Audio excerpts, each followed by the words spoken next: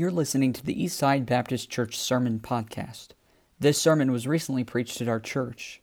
We want to encourage you to visit our website at eastsidesf.com. Now, enjoy today's sermon.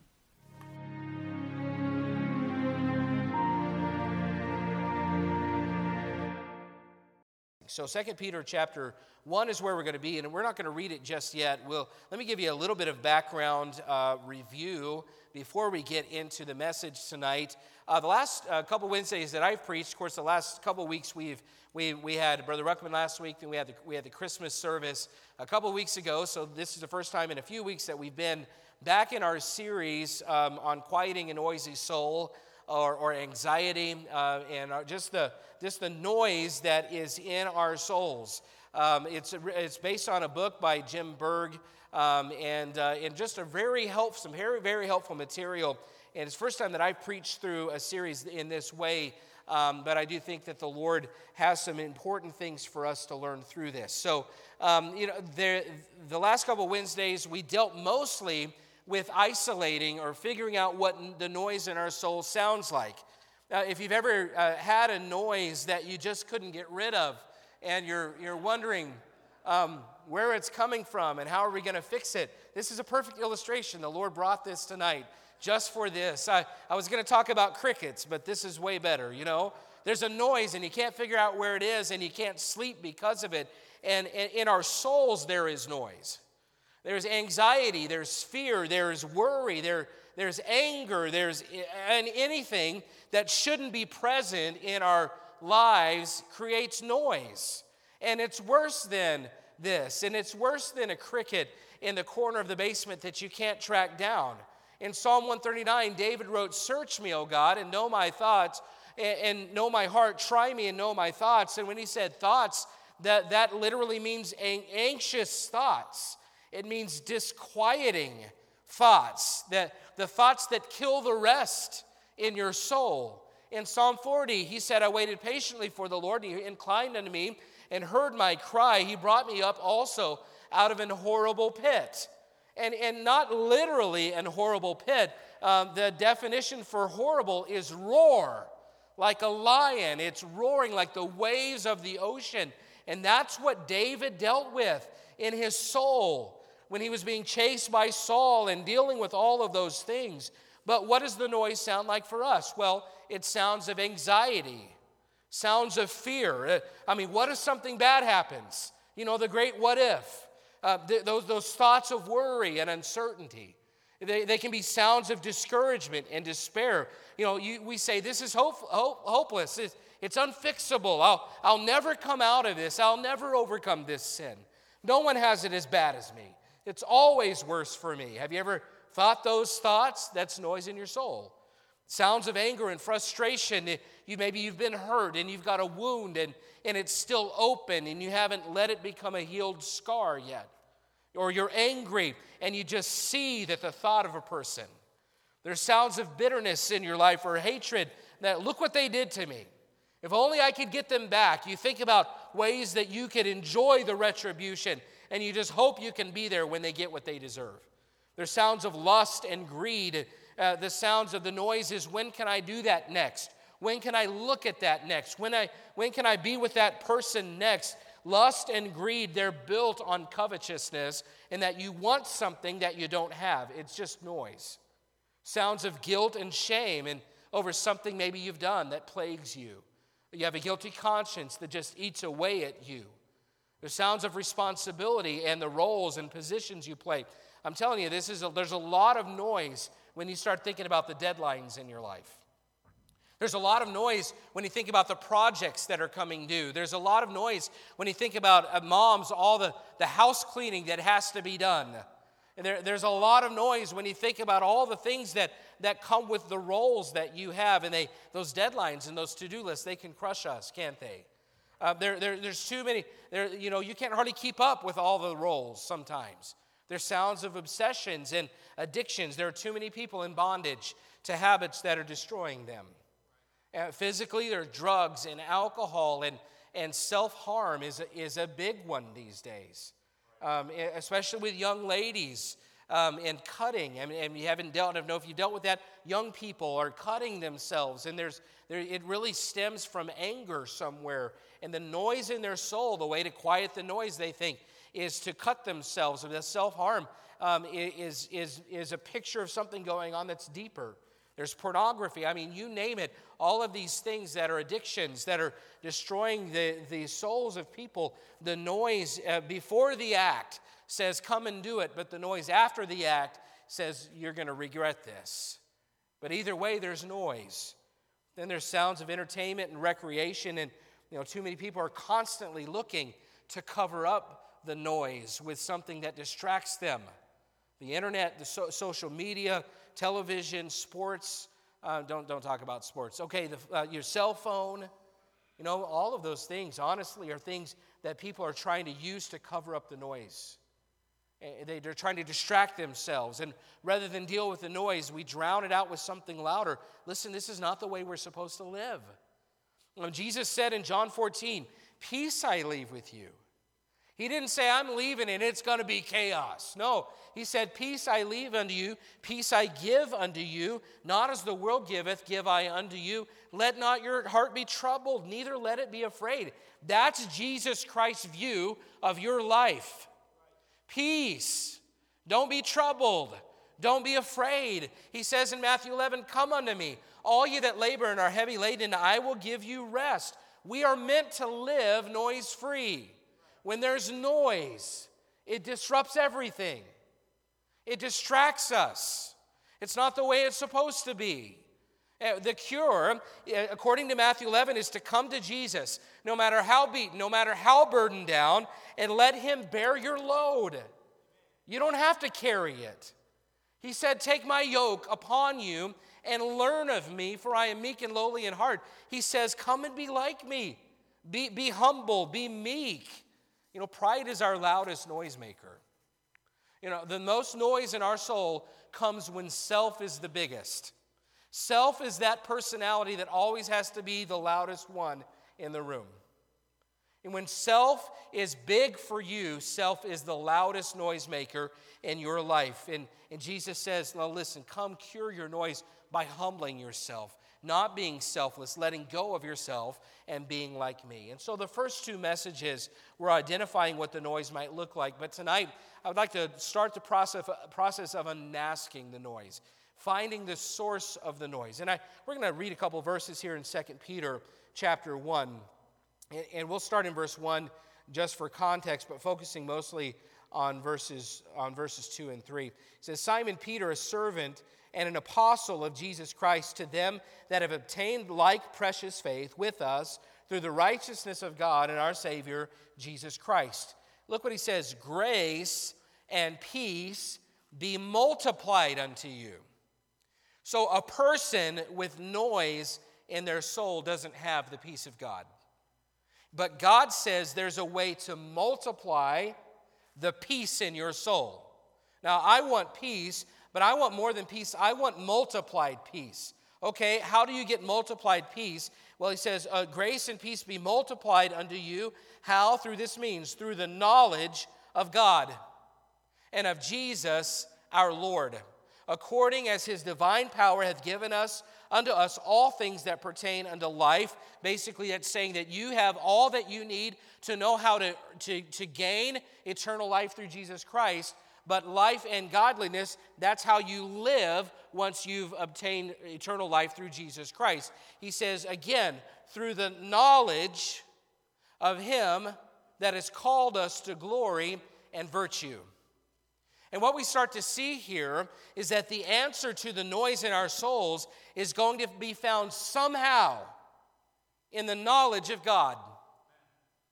Somehow the noise in our soul will be found, the answer to the noise will be found in the knowledge of Jesus Christ our Lord. And listen, that somehow is what I'd like to focus on tonight and potentially a Wednesday or two after this. And because if it's true, then the noise in our souls is a result of not having proper knowledge of God. If peace is multiplied through the knowledge of God and of Jesus our Lord, through the knowledge of him that hath called us to glory and virtue, then if you have noise in your soul, then you don't have the knowledge of God. You don't have the proper knowledge of Jesus Christ our Lord. That's the answer to the noise in our soul. So let's start with the thought of the knowledge of God. Turn over to Romans chapter 1, please. We'll be skipping around in a few places tonight. Romans chapter 1. And this is a passage that many of us are familiar with, but I think it does present the picture of what we're looking at. To understand the knowledge of God, we need to understand the nature of truth. And I don't know if there's ever been a more important time in our culture, in our society, to understand truth than today. Because we live in a postmodern, some people say postmodern, I would venture to say maybe even post-Christian society. But postmodern implies that all truth is relative. That there's no absolute, anything you want to believe. And it's interesting because they say there's no such thing as objective truth. And do you realize how ironic of a statement it is to say that? Because they say there's no such thing as something absolute, but examine the statement. There's no such thing as absolute truth. What did they just do? They made an absolute true statement. They said this is an absolute truth. There is no such thing as truth. The irony is that, first of all, the irony is they're making an absolute statement. But second of all, that's not true. There is absolute truth. And everyone is looking for a way to speak their truth. And if I hear that statement one more time, I might just pull my beard out. If it was longer, it'd be easier. But there is no absolute truth. Everyone wants their truth. You have the right to speak your truth. Well, every person that lives on earth, really the only truth that is true for everyone is found in a passage like Romans chapter 1. Every person that lives on earth has been given two witnesses to the existence of God, creation and a conscience. And according to Romans chapter 1, there are some things that every one of us understands through creation and our own conscience. And this is important to remember because we might deal with some people that might even say something like this. And I hope that you'll forgive me if this represents you or if this is something that is maybe indicative or maybe a label that you embrace. But some people might even say, I'm an atheist.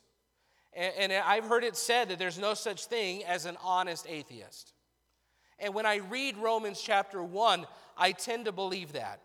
Now, I've met sincere people that say they're atheists, that say they don't believe in God, and I'm not discounting what they think that they believe, but it is contrasted, it is counter to what Romans 1 teaches.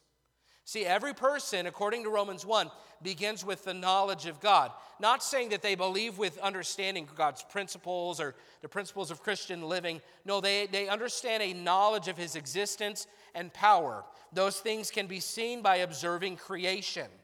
And it's interesting in Romans 1 how many times God says that man knows something or man understands something. Look at verse 18. Romans 1, verse 18. It says, "For the wrath of God is revealed from heaven against all ungodliness and unrighteousness of men who hold the truth in unrighteousness." He says very clearly in verse 18, the wrath of God is revealed. And whether or not someone admits it, and they might be deceived, we'll talk about that in just a moment. The Bible says that God's wrath is revealed to those who are ungodly and unrighteous. In other words, in their conscience, they may deny it. In their conscience, they may say it's not true, but the Bible says it's been revealed. In verse 19, he says, "Because that which may be known of God is manifest in them, for God hath showed it unto them." Because that which may be known of God, he says, it's manifest. It's been shown, it's been revealed through creation. Verse 20, "For the invisible things of him from the creation of the world are clearly seen, being understood by the things that are made, even his eternal power and Godhead, so that they are without excuse." And listen, this is not my strong language. This is the Bible's strong language. He says the invisible things of him from the creation of the world are clearly seen. They're understood. They're obvious, even his eternal power and his Godhead, so that they are without excuse. There's no excuse, he says. Verse 21, because that, when they knew God, they glorified. So again, when they knew God. So do you see? It's not that they don't know God. It's not that they have no ability to have knowledge of God. It says when they knew God. When they knew God, they glorified him not as God. Neither were thankful, but became vain in their imaginations, and their foolish heart was darkened. And that's where we see that when you see truth and you reject that truth, that it starts to blind you spiritually. Verse 25, who changed the truth of God into a lie, worshiped and served the creature more than the Creator, who is blessed forever. That word changed, it's interesting if you look that up in the Greek definition of that Greek word, the definition of the Greek word is exchanged. So it's not just changed, it's exchanged. And it says, so basically, if you think of it this way, who exchanged the truth of God into a lie. So what they did was, you can't exchange something unless you have two things to exchange. So the point that Paul is making here is they had truth, but they exchanged it for a lie. You can't exchange something that you don't first have. And that's the idea, that's the thought that he's getting across, is that they've exchanged. They had in their minds, in their hearts, they had some knowledge of a creator. It was apparent, it was clear, there was evidence, and they exchanged it. They willfully chose to exchange the truth of God for a lie. Verse 28, and even as they did not like to retain God in their knowledge, God gave them over to a reprobate mind to do those things which are not convenient. There's more evidence. There's a willing choice, a willing denial of the knowledge of God. Look down at verse 32. Who, knowing the judgment of God. Now, again, I just want to point out how many times God in this passage says they know. They understand. It's clearly seen. It's not something hidden. Creation is not hidden. It is clearly seen. It is clearly evident. Creation and your conscience, they know. He says, who knowing the judgment of God, that they which commit such things are worthy of death, not only do the same, but have pleasure in them that do them. That they understand their accountability to God. Here's the process. They look at creation, and the creation points to a creator. I mean, you only believe, for instance, you wouldn't go walking through this field and stumble across this church building and think, well, that's an accident. You would have to think. Common sense would tell you somebody built it. Somebody put it there. There's no order without somebody that ordered it. And the evidence of creation points to a creator. And so if they look at creation and they say there must be a creator, but wait, I'm not going to believe that. I exchanged that truth for a lie. Then their eyes are blinded, spiritually blinded. Their eyes are darkened. And the Bible says God turns them over to a reprobate mind. And then as they're turned over to a reprobate mind, then they don't believe it. They deny it. But if you look at creation and you say there must be a creator, then you must have to submit to the fact that your creator must be somebody you answer to. And I really believe that's a reason that many people look at creation and ignore the evidence, because if they admit that there's a creator who created me, then they have to say, I have to submit to him. I have to, if he's my creator, then he's the boss of me. Then he should have say in how I live my life and what I do. And that's not easy for us human beings. So they see the evidence and they deny it. The nature of truth is evident. It's clear, and it's important we understand truth, because truth is essential to quieting the noise in our souls. Because if you read this passage and you read where this took them, those that deny truth deal with noisy souls. The noise that these folks deal with is not noise you want to deal with. Here's a definition for you. The truth is that which corresponds to reality. Truth is that which corresponds to reality. So just to illustrate it, let me give you a contrast of two stories that you may have heard in the last few weeks around Christmas time. One is true and one is not.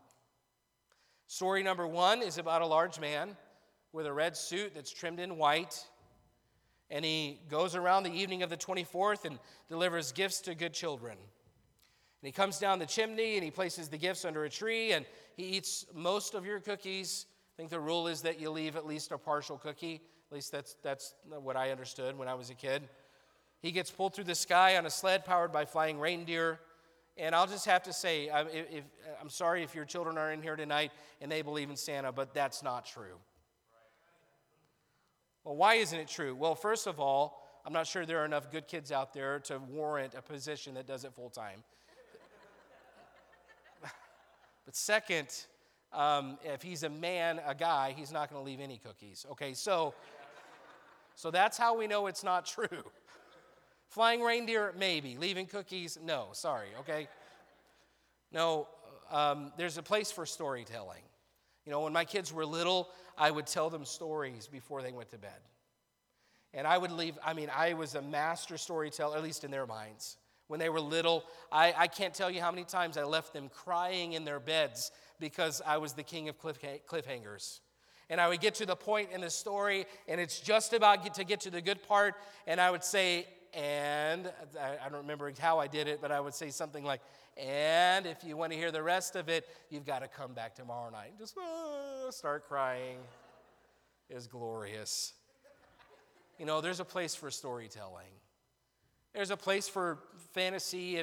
It's just not a good place to live. I mean, it has a place, but the story of Santa Claus doesn't relate to reality. On the other hand, there's a second story that maybe you heard around Christmas about a young virgin girl who traveled to Bethlehem and had a baby not even inside the home, had a baby around the animals potentially, and placed that baby in a manger. The angels announced it to shepherds on the hillside who came and worshiped him. I mean, it's an incredible story. And that one's true, by the way. Well, why does it matter? Well, it illustrates the importance of accepting reality. Because if you're a kid, if you're 7 or 8 years old, and you still believe in Santa, that's okay. But if you're an adult, and you're not accepting of reality, it's not okay anymore. And the whole idea of noise in our souls, you say, what does that have to do with noise in my soul? Well, noise in our soul is connected to our acceptance of truth. According to this, unless we get truth right, Romans 1 tells us we'll disintegrate into noise. The knowledge of God, truth, is the only way to keep the noise out. Now, here's some things about truth that I think we need to understand again. Nothing can be true and untrue at the same time. See, you'd be surprised how many people that call themselves Christians say they believe the Bible is true, but they live as though they're not bound to it. They don't feel any obligation to live by truth. And there's really no different. That's really no different than a lost man who admits creation and points to a creator, but turns around and ignores the evidence. You know, we would say, well, that's bad for somebody who isn't a child of God and has placed their faith in Christ to look at the evidence of creation and say, well, I think there must be a creator, but I'm going to reject that. But we as God's people say there's revelation from our Creator, and He says this is the way to live, and this is how we ought to be, and this is the kind of spirit that we ought to have. But when we refuse to live that way, it's just like the lost man who turns his back on the evidence of creation. God reveals Himself to it, and He expects us to live a certain way, but we turn our back to it. We can't say that something is true and then live as if it's not. Why admit something is true but live as though it's not true? That's like saying, well, God cares for everybody, but then turning around and saying, but God doesn't care for me. See, we often say, God loves the whole world, but we operate as if, but God doesn't love me. See, that's buying into fantasy. That's projecting something to God that isn't true. And the more you buy into fantasy, the more likely you are to disintegrate into the noise. Because what did they do in Romans 1? They saw God, but they glorified Him not as God. They turned to their own fantasy, their own views of God, their own views of what life should be like, and it disintegrated into noise. It's almost like an equation. The less knowledge, the greater the noise. The less knowledge of God, the greater your noise will be. Nothing can be true and untrue at the same time. And also, nothing can exist and not exist at the same time. We're talking about truth. Nothing can exist and not exist at the same time. I'm not trying to be philosophical. Some of you are thinking, well, you're just trying to sound smart. No, I know better than that. I can't sound smart even if I try. So these thoughts are essential to our Christian lives. It's not just philosophy. See, Santa either exists or he doesn't exist. He either is or he isn't. Either God exists in a certain way as revealed in the Scripture, or he doesn't. And what I mean by that, if he's loving, he's always loving. Your choices don't affect God's love. Now, I'm not saying go do whatever you want because God is love and he overlooks it. No, if you choose poorly, God still loves you. He loves you enough to have there be consequences in your life to turn you around from those choices so that you can make better choices in the future. But some people look at God's punishment and say, well, God just doesn't love me. No, God doesn't love you if he lets you continue in your sin. No, if God is loving, he's always loving in spite of your choices. If God is powerful, then he's always powerful, no matter what your circumstances are right now. See, we're really good at saying God is powerful. God is all power. He's omnipotent. Amen. And then a disaster or tragedy comes into our lives, and that's the first truth we forget. Oh, he's all powerful, just not for me. No, he's either all powerful or he's not. We say, well, you know, if he's just, he's always just. If he is righteous and just, he always is. Even if something happened in your life and you think that's not fair. No, God's always just or he's not. See, most of our noise problems, and this is very important, most of our noise problems, most of our issues with guilt and anxiety and anger and despair, they are rooted in the fact that we say we believe something about God, but we live as though it's not true. Noise comes when we live with an imaginary God that doesn't exist in the way we perceive him to exist. Just to illustrate it, about 13 years ago, I was just doing the math, 13, 14 years ago, this building did not exist as it does now. And it was just a field. It was wide open. And many of you remember it. I didn't see it as a field, but many of you do. And I could be telling you about this building, and you might say, well, I walked through that property back in 2008. Maybe it's been a while. Back in 2008, I didn't see a building. I mean, I even ran through that field, and like the dog walkers, still just without a care in the world, all through the property. No doggy bags or anything. I mean, there's living life. No, I didn't see a building. Well, that's fine. But if you try to run through this field as if there's not a building now, you're going to break your nose, or worse. See, this building exists. It can't exist and not exist at the same time. And what I'm saying is that it's a picture of what many people, how they treat the Lord, and that they say, well, I don't believe God exists, so I'm going to do whatever I want, and I'm just going to live life how I want. Well, but just because you believe that God doesn't exist doesn't mean you're not going to run into something that reminds you that he does. Right. And you cannot escape it forever. God is real. He exists. Either he exists or he doesn't. And I believe God's word, and he does exist. For those thinking, well, this is dumb, nobody really believes like that, except many people, God's people, operate this way when it comes to what they believe about God. We say we believe God exists the way that he revealed himself in Scripture to exist, but we live as though it's not true. We say, well, there's no, I don't believe there's a building, so we live like there's not a building, but there is.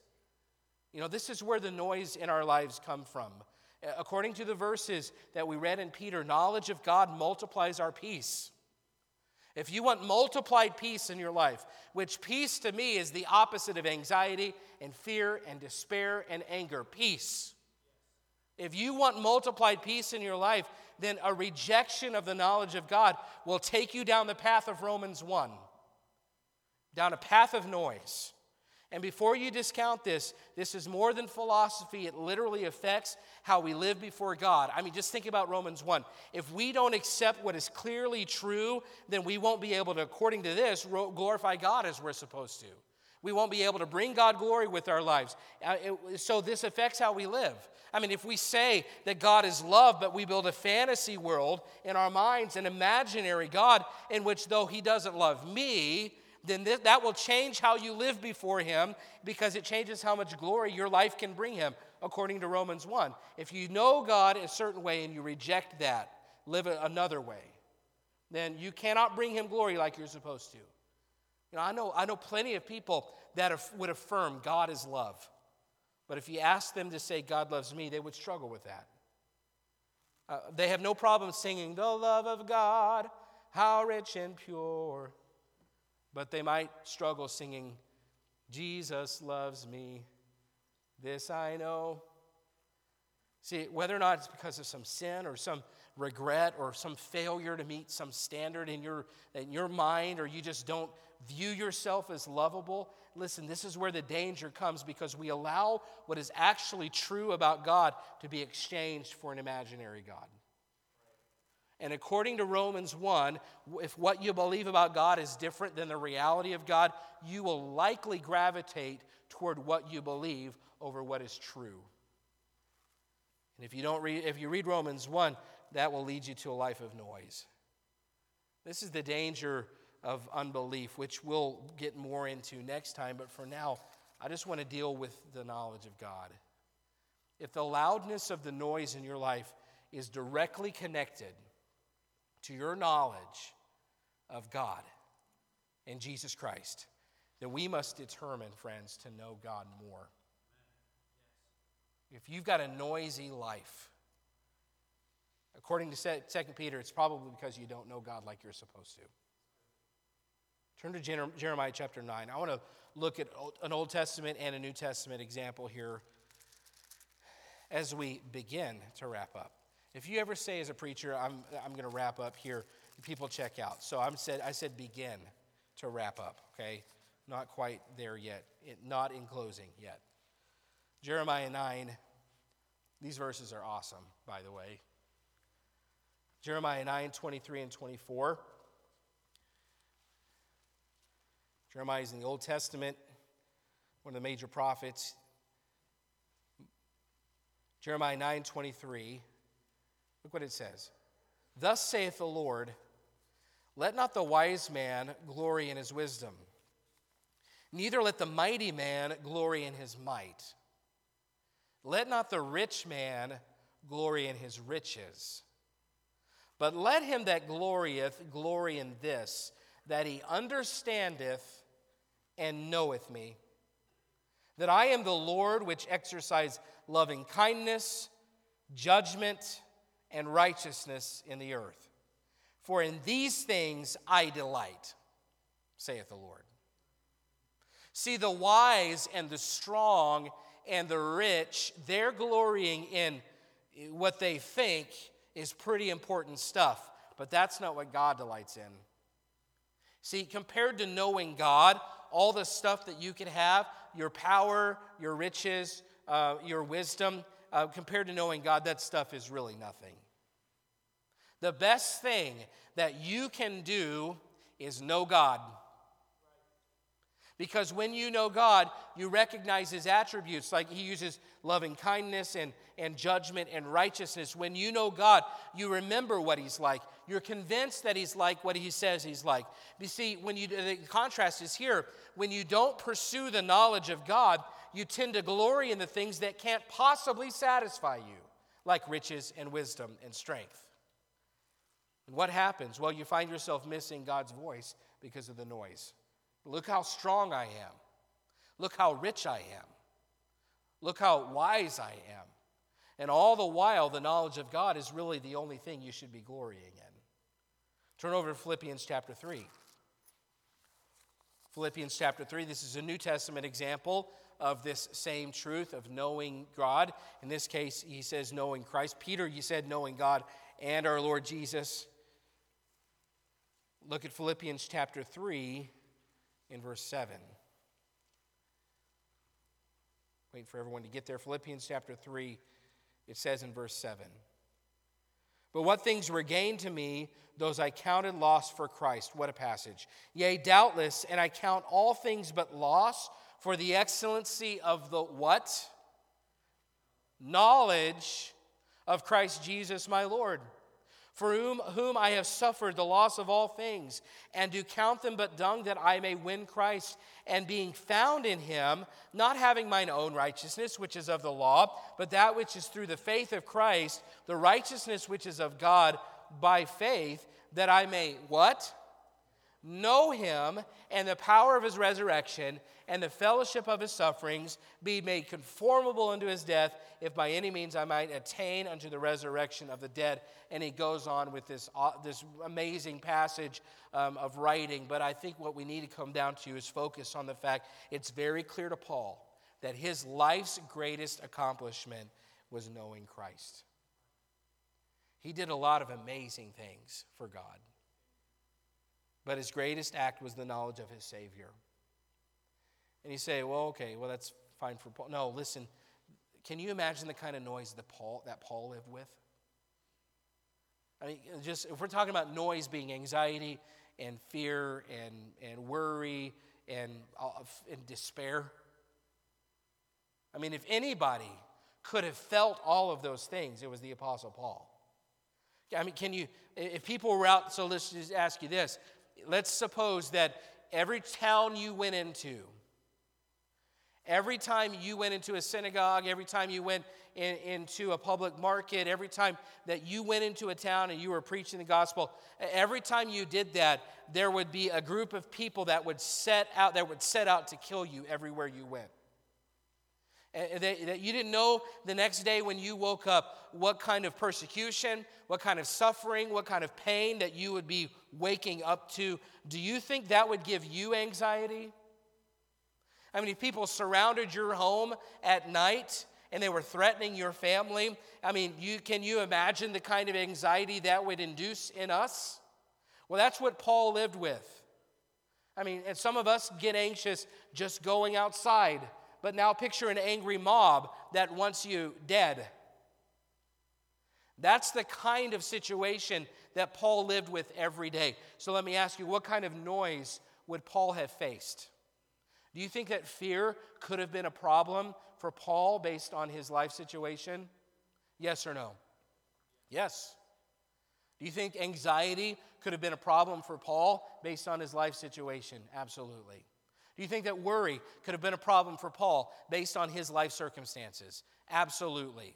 Fear, anxiety, worry, despair, the kind of things that he dealt with and was persecuted for following Jesus Christ. I mean, that could have been so much noise in his life. But we don't really ever see Paul writing about the noise because he countered it with something very important here in Philippians 3. You know what he said? I'm going to know Jesus. The knowledge of God. To know him, that I may know him.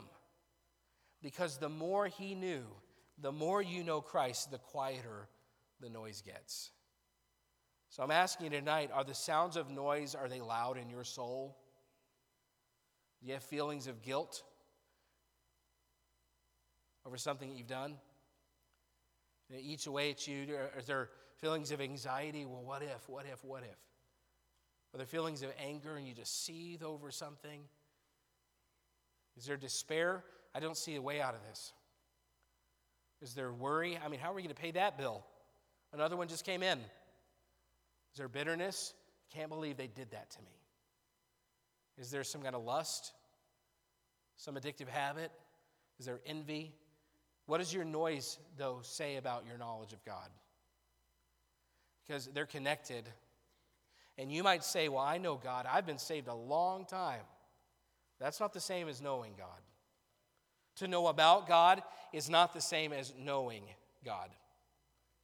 I mean, you may know a lot about your favorite public figure, but that doesn't mean you know your favorite public figure. Some athlete or musician or actor or politician that you follow and you feel like you might know a lot about them, but just because you know about them doesn't mean you've ever met them. Maybe you were raised in church and you know a lot about Jesus Christ, and you know the facts, and you even know where to turn to when somebody says, turn to Jeremiah 9 or Philippians chapter 3, and you know a lot about Jesus. But do you know Jesus? Is there an actual relationship? Have you met him? You can. He's available to be met tonight by faith, by the way. You acknowledge your sin. You know that you're a sinner. You know that your sin separates you from God, but God commendeth his love toward us, and that while we were yet sinners, Christ died for us. His death on the cross is our way to be redeemed. He died in your place as a substitute. Even though we're sinners, he died for us. You can know him. You can meet him tonight. And maybe you met him a long time ago, but your relationship with Christ has turned to like a fun book of facts. You know a lot about him, but there's not a lot of personal knowledge. Well, it could be that you're saved and you've got a lot of noise. And if that's true, it's probably because rather than living to know Christ, you know a lot about him. Or maybe you're living for other priorities. And your life priority is not to know Jesus Christ. Well, according to Romans 1, a lack of knowledge will make your life disintegrate into noise. And according to Paul, living to know Christ is the only way to overcome that disintegration process. List your life priorities. Okay, just pay attention just for a minute here. You list your life priorities. What's the most important thing to you? What do you live for? If someone was to look at your life and say, okay, if I'm going to list your priorities based on the evidence of the time that you spend in your week, the things that you talk about during the week, the activities that you engage in, the things that you don't do, they all point to something. So I'm asking, if someone was just to look at the evidence of your life, where would knowing Christ fit on your scale of important things? Is it anywhere near the top? You say, well, I think knowing Christ on my list of priorities, on the ladder of priorities, knowing Christ is like 3 or 4, so it's pretty good. Well, according to the Apostle Paul, it should be the very top rung. And if it's not at the very top, if knowing Jesus Christ is not the most important thing to you, then you likely either have lots of noise or noise is about to begin. How much importance do you place on knowing him? Because it's literally the most important thing you can do with your life. I look at these young people and I think about all they could do for the Lord, and I get excited. I'm excited about this group right here. It makes me happy to see him sitting here and engaging. And I mean, whether or not you're listening, you're looking like you're listening at least right now. Good job, okay? Excellent. I get excited about what the Lord could do with them. But you know, if none of them ever go preach a message, but every one of them in 20 years, if I was to engage their life priorities, and at the very top, the top rung was to know Jesus, for every one of them, I wouldn't care if they ever went into ministry or did anything for God big. If their life priority is to know Christ, that's fine with me. Now, I think if they pursue the knowledge of Christ, God's going to call, and he already has some of them, to work and give him their lives. And I can't wait to see that either. But if you're going to do that, you can't just jump into ministry and think, well, that solves all the problems. No, even in ministry, knowing Christ has still got to be the top rung. And even if you work construction and you just go faithfully to church, knowing Christ, top rung. If you just teach a Sunday school class, and I say just, I'm not saying it's less important. If all you ever do for God is teach a Sunday school class faithfully, but top rung, knowing Christ, that's all we're asking. And the thing is, they don't have to wait till they're as old as you or me to know him. Because if he's revealed himself through creation and a conscience to people that are lost, how much more to these young people who are saved and have God's word? He wants us to know him. That's what, he's made it possible for every one of us to know him. And so tonight, I'm just saying, we just need to know the Lord. We need knowledge of God. I was thinking about a real creative way to say this. No Christ, no noise. No Christ, no noise. If the knowledge of Christ is connected to the noise in our lives, then I want to know Jesus because I don't want noise. I want to know him so I don't have to stay up at night worrying about this, fretting over that, angry about this, anxious over that, fearful about this, and despair over that. No, if you seek to know God and know Jesus, and that's your life priority according to Philippians 3, even Paul, who faced all kinds of noise-inducing situations, even he can say, listen, my life is good because I'm seeking to know Christ. And all the things that I thought were really important, they're all gone. I've lost all of them. But that's okay because I know Jesus. I'm telling you, our priority is to know Christ. The greater the knowledge of Christ, the less the noise in your soul. Do you know him? Let's stand together.